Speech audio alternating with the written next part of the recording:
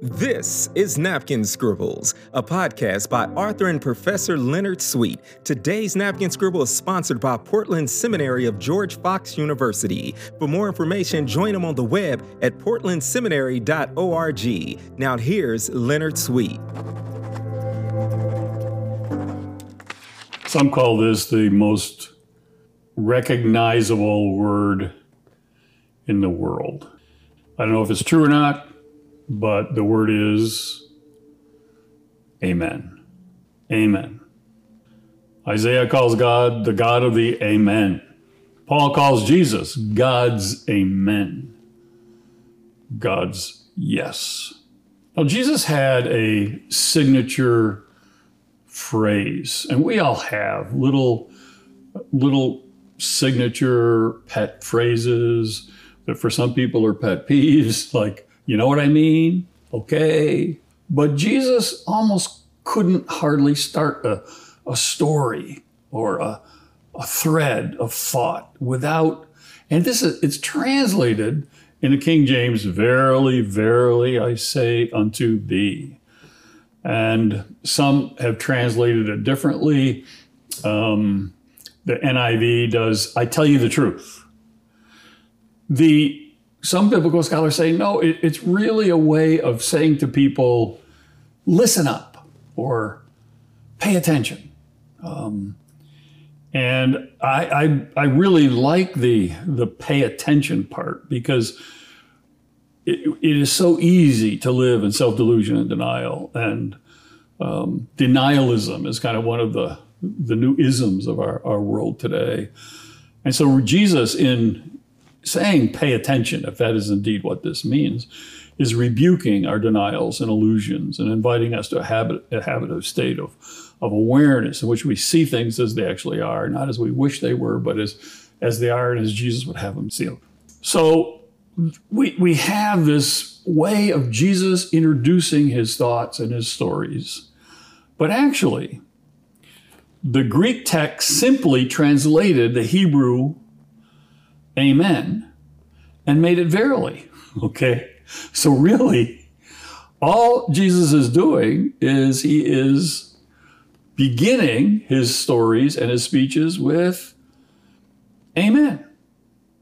Now, we're used to Amen at the end of an expression of praise to God, or Paul speaks of God as the creator who is blessed forever. Amen.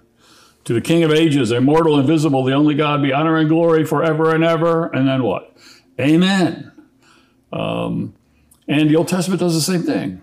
And even today, in synagogues and churches, amen ends something. It closes it. It's a punctuation at the end of something.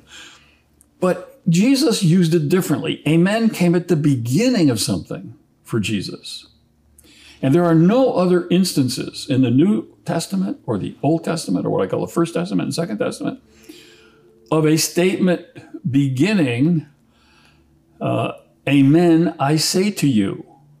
This is uniquely Jesus. Amen is always a response.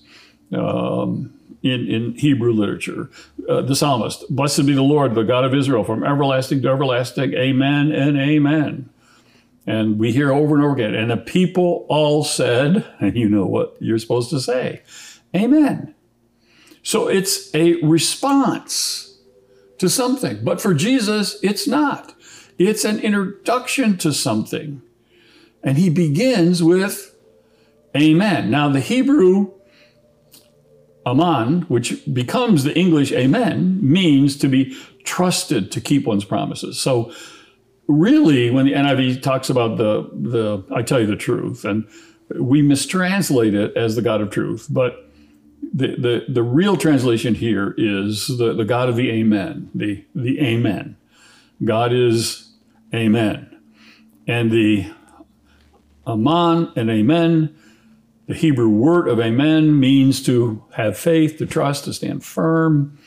And at the heart of it is this sense of dependability, of trustworthiness, of certainty, that you can be confident of what I am saying next.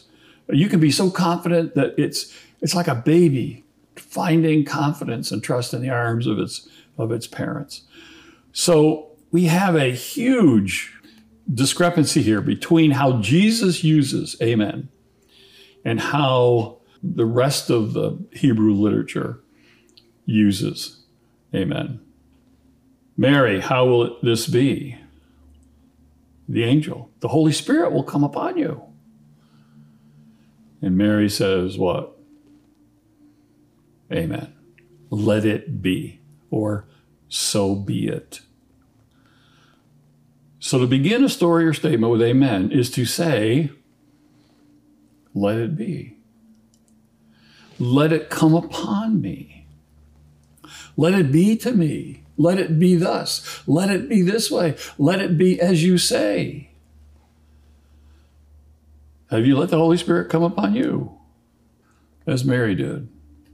Have you said amen to the Holy Spirit? The surprises, the ambushes, the serendipities. We allow lots of other things to come upon us. But when we say amen to the Holy Spirit, who comes upon us, sisters and brothers, anything can happen, and probably will. When we say amen to God and really mean it, anything can happen, and probably will. Say amen, somebody. Jesus began by saying amen. The culture of his day began by saying shalom. Jesus ended by saying shalom, as the culture of his day ended by saying amen. To let God be God, to amen,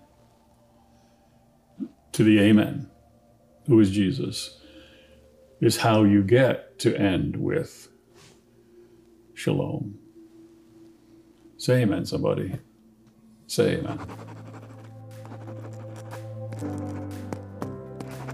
Thank you for listening to Napkin Scribbles. Please don't forget to like, subscribe, and share with a friend today. Today's Napkin Scribbles was sponsored by Portland Seminary of George Fox University. For more information, join them on the web at portlandseminary.org. For Professor and Author Leonard Sweet, until next time, happy scratching and scribbling.